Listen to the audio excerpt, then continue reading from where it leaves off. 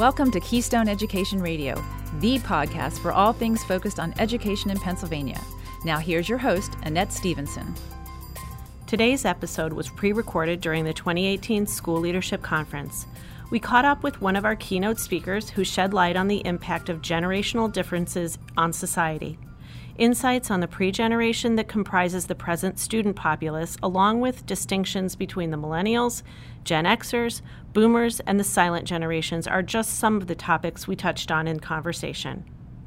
I'm here with Chuck Underwood. He is the founder of the consulting firm, The Generational Imperative, and he is a leading international expert on generational study. He is the author of America's Generations in the Workplace, Marketplace, and Living Room. Welcome, Chuck. Thank you for being here with us today. My pleasure, Annette. So with more demands than ever on educators and school leaders today, what do schools need to know about the current student generation, which, as I understand it, at least for now, is being called Generation Z? What should those in the education field know about this generation? Well, they should first of all understand that we don't become a member of a generation until we're out of high school. Mm-hmm. The first roughly 18 years of our lives, the classroom years, are pre-generation years, which means we're still trying on a lot of different core values as we progress through those first 2 decades of life, deciding which values fit, which don't. But by the time we leave the classroom years, we now possess a pretty strong set of core values that will keep largely intact for life. And when we reach that point, then we become a member of a generation. There is a lot of terribly inaccurate information out there right now. Generation Z at the moment is front page news, but in legitimate generational study, it doesn't yet exist. Okay, that's really interesting. Our youngest generation is the millennial generation, and their age in 2018 is 18 to 36. Okay, so this pre-generation then, that's in the student population right now, what do you think are some of their traits, if you can speak to that yet, being pre-generation, but the traits that would impact their learning style? Can you speak to that a little bit? Sure, and what happens during those classroom years is that we mold our core values based upon the times that we witness and absorb during those first 18 to 23 years, and also by the teachings that we absorb from older generations of parents, educators, religious leaders, and others. What we can predict about today's school-age population in this country is that overwhelmingly their parents are members of Generation X. Okay. And those parents this year are age 37 to 53. The young millennials are becoming parents late. So as a generation, they don't have a lot of kids in the school systems yet, but they're just starting to knock at that door. So what we can predict is the Generation X parents are passing down to their school-age children their own generational values, and that means independence, self-reliance, kind of a healthy skepticism of our nation's major institutions, preferring oftentimes in the classroom to work alone rather than in groups or teams of students. And that's very Gen X, and we are our parents. What we cannot predict is the times. And in the first roughly 10 years of our lives, and sort of up through elementary school, the core values that we will embrace for life are the ones pounded into us by our elders. But then, as every parent knows, we get into the middle school, junior high school years, and then later for that next decade of our lives, age 12 to 22, we're now going to form a different set of core values, an additional set that is going to be much more peer influenced, and also times influenced, and that's the chunk of core values that we can't yet predict. But today's school-age kids, and especially those in high school, have very little memory of the terrorist attacks of 9/11. they do have a pretty good memory of our war against terrorism. They have a pretty fair memory of the impact on their parents and on America of the Great Recession. They are the kids who have grown up as the ADHD, there's a pill for every problem generation. They've come of age with education trying to keep pace with this extraordinarily rapid transformation in all things educational. And on the negative side, they're the kids being seduced by vaping and e-cigarettes. So the times and the teachings combine, and when these young kids today clear high school, and if they're fortunate enough to go on to college, clear those classroom years, they probably will have a set of core values distinctively different enough from the millennials that they will become our next generation. Okay.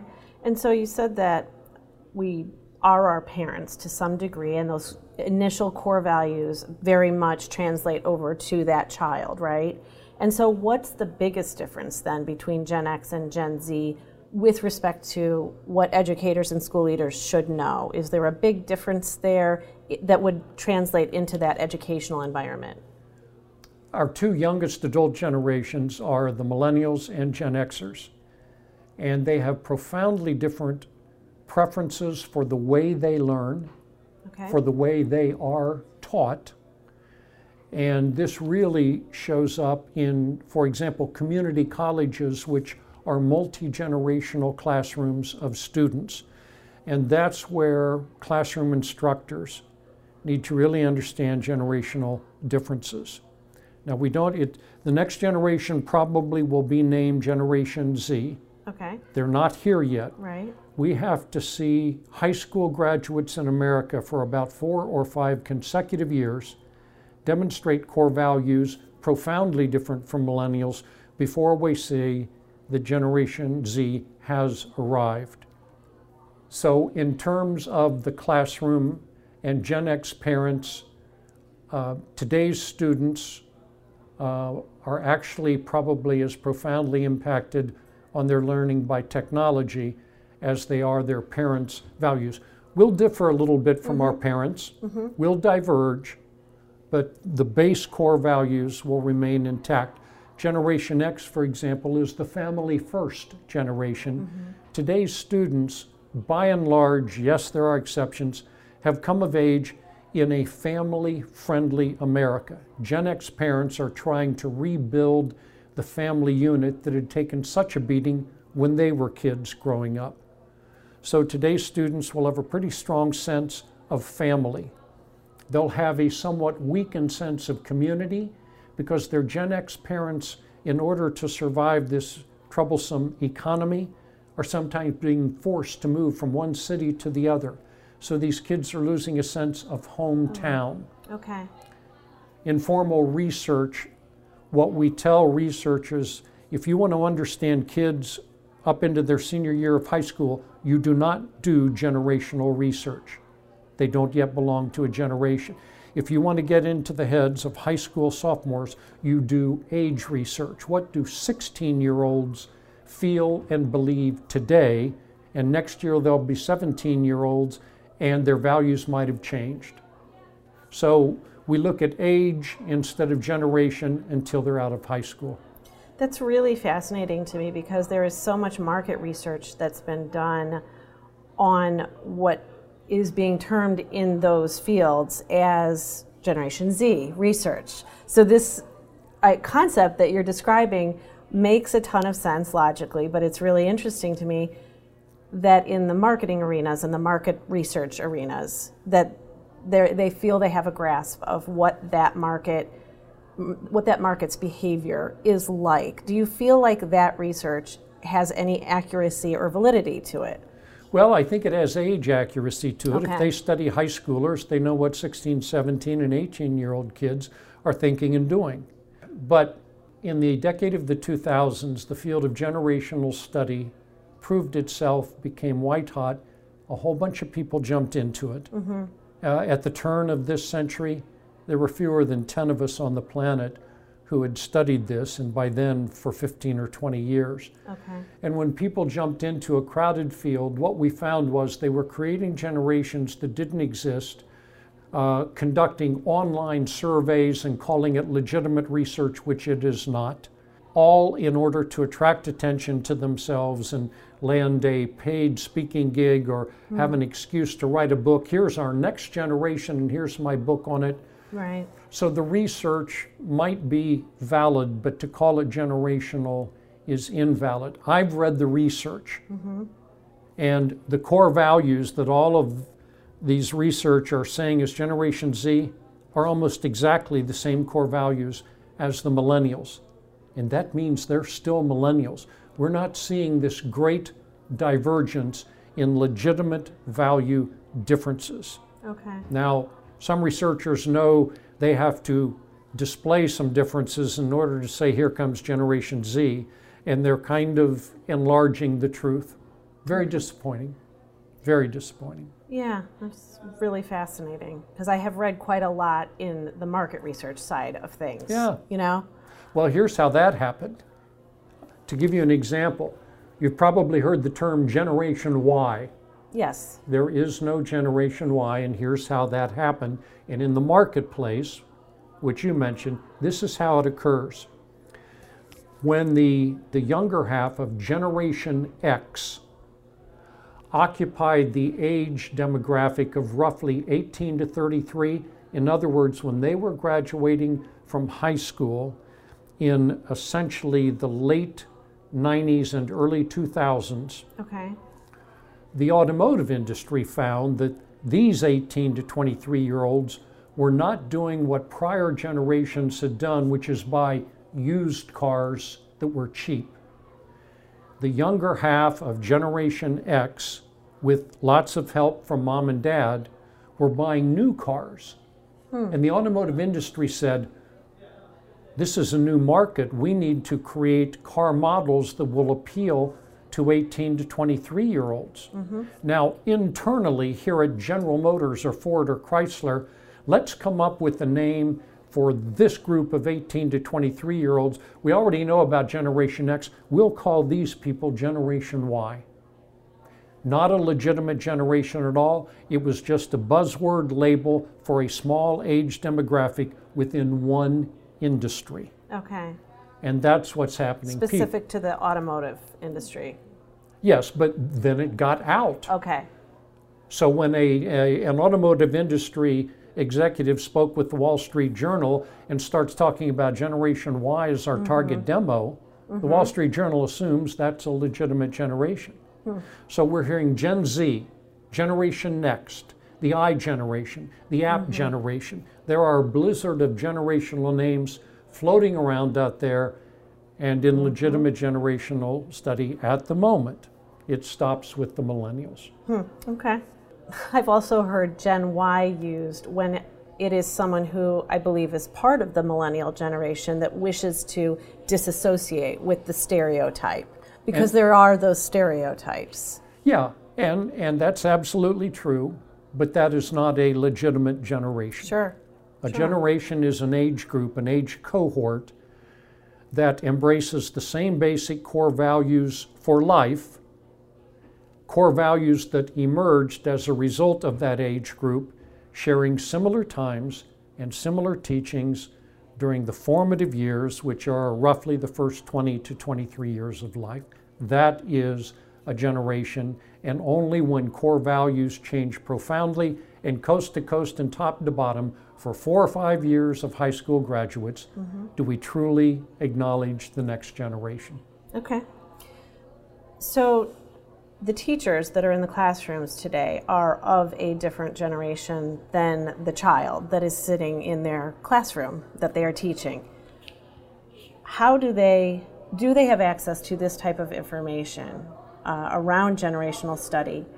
Do you feel that most schools have this information accessible, or is it simply up to the educator to self-teach and read about this topic? Do you have any sense of that? One of the challenges is that K through 12 school districts usually don't have the budget to bring in someone like me or one of the others who were there at the beginning to train their entire employee base, but especially their classroom instructors, in the generational strategies that should be active in the classrooms. So the answer to the question is very few at K through 12 are formally trained and deeply trained in generational dynamics. Okay. It gets a little bit better in higher education. So I've been zigzagging the country, speaking to community colleges all around the country, and also to four-year universities. But they still are not as fully trained as they should be, and it's actually classroom instructors who teach high school seniors or higher ed, who actually, if trained, are the first to recognize the changes coming out of the high schools, the first to recognize the next generation's arrival. Right, okay. So do you feel like that's where the impact can be greatest then, is on that age of coming out of high schools, it's the seniors, and then on into higher education? That's really where that knowledge can be most impactful, do you feel? Generational study, even though it focuses on generations that do not begin until essentially age 18, can nonetheless help us with today's school kids, because we now know with the millennial generation, age 18 to 36, they've been in the workplace, they've been in higher ed, faculty and employers are reporting back to people like me, okay, here are the millennials' workplace strengths, here are their weaknesses, and we want K through 12 and parents to help their kids to maximize these weaknesses that we're seeing in millennials, or to minimize those, and to maximize the strengths. So education needs to change because millennials passed through their classroom years and popped into adulthood with shortcomings from two massive phenomena: overparenting, which heavily impacted millennials in K through 12 and to this day, and also the technology revolution. Millennials were the generation that had to be, beyond their control, the guinea pigs, the laboratory rats of tech's staggering impact on us. Trial and error. Got some things right, got some things wrong, but there is a long list of specific damage done to millennials during their youth by technology. And now that we see that up there in adulthood with the millennials, we can now come back to parents and to educators and say, here are the corrections that K through 12 classrooms can and should make to ensure that this damage doesn't continue. That's pretty enormous, really, that learning that was taken away from that guinea pig stage, to put it in the same terms. The millennials are going to become a magnificent career generation, and everybody loves millennials. They're eager to please, eager to learn. They are uncommonly charming. It's hard not to like a millennial. And they know that tech rammed them. They didn't know it at the time. Do you think they're aware of it? They are aware of it because now they're in the workplace. Now they have bosses who are saying, boomer bosses say, I've managed boomers, I've managed Xers, I've managed the older silent generation, now I'm managing you. And here are the shortcomings that are a result of tech's impact on you. You have short attention spans, so you struggle to complete assignments. You're not as good at communication.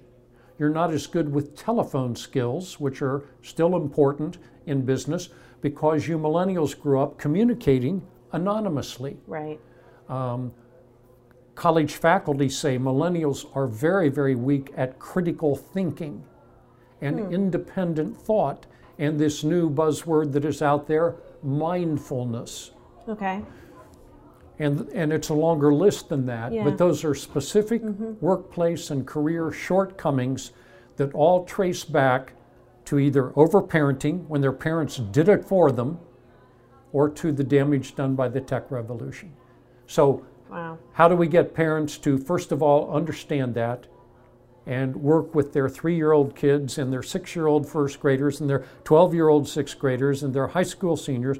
How do we get K through 12 classroom educators and administrators to fully understand all of that so they can now apply that greater wisdom and say, here are the changes we need to make to prevent this next wave of kids who will be our next generation someday from suffering from the same damage, but how can we also maximize the strengths that we see in millennials and that we do want to continue with the next generation. If our listeners want to know more about this topic area, or they want to find out more about your work in this area, where's the best place for them to go for that? Just Google Chuck Underwood. Okay. There may be 4 or 5 of us who will show up on the first page of your search. Great. Or Chuck Underwood Generations, and that will get you to my website, which gets you to my direct contact information. Great. And that gets you to, if you're interested in my book, and it gets you to the 5 DVDs from 5 of our PBS television shows about the generations. Fantastic. Chuck, I want to thank you so much for taking time to talk with us today while you were here. Listeners, I encourage you to go to our website at keyedradio.org for more information and resources supporting today's discussion. Thank you, Chuck, so much. Thank you for your interest. A pleasure. This is Annette Gray saying thank you for listening to Keystone Education Radio. The views and opinions expressed on the Keystone Education Radio podcast are solely the views and opinions of our guests and do not reflect the views and opinions of the Pennsylvania School Boards Association. Thank you.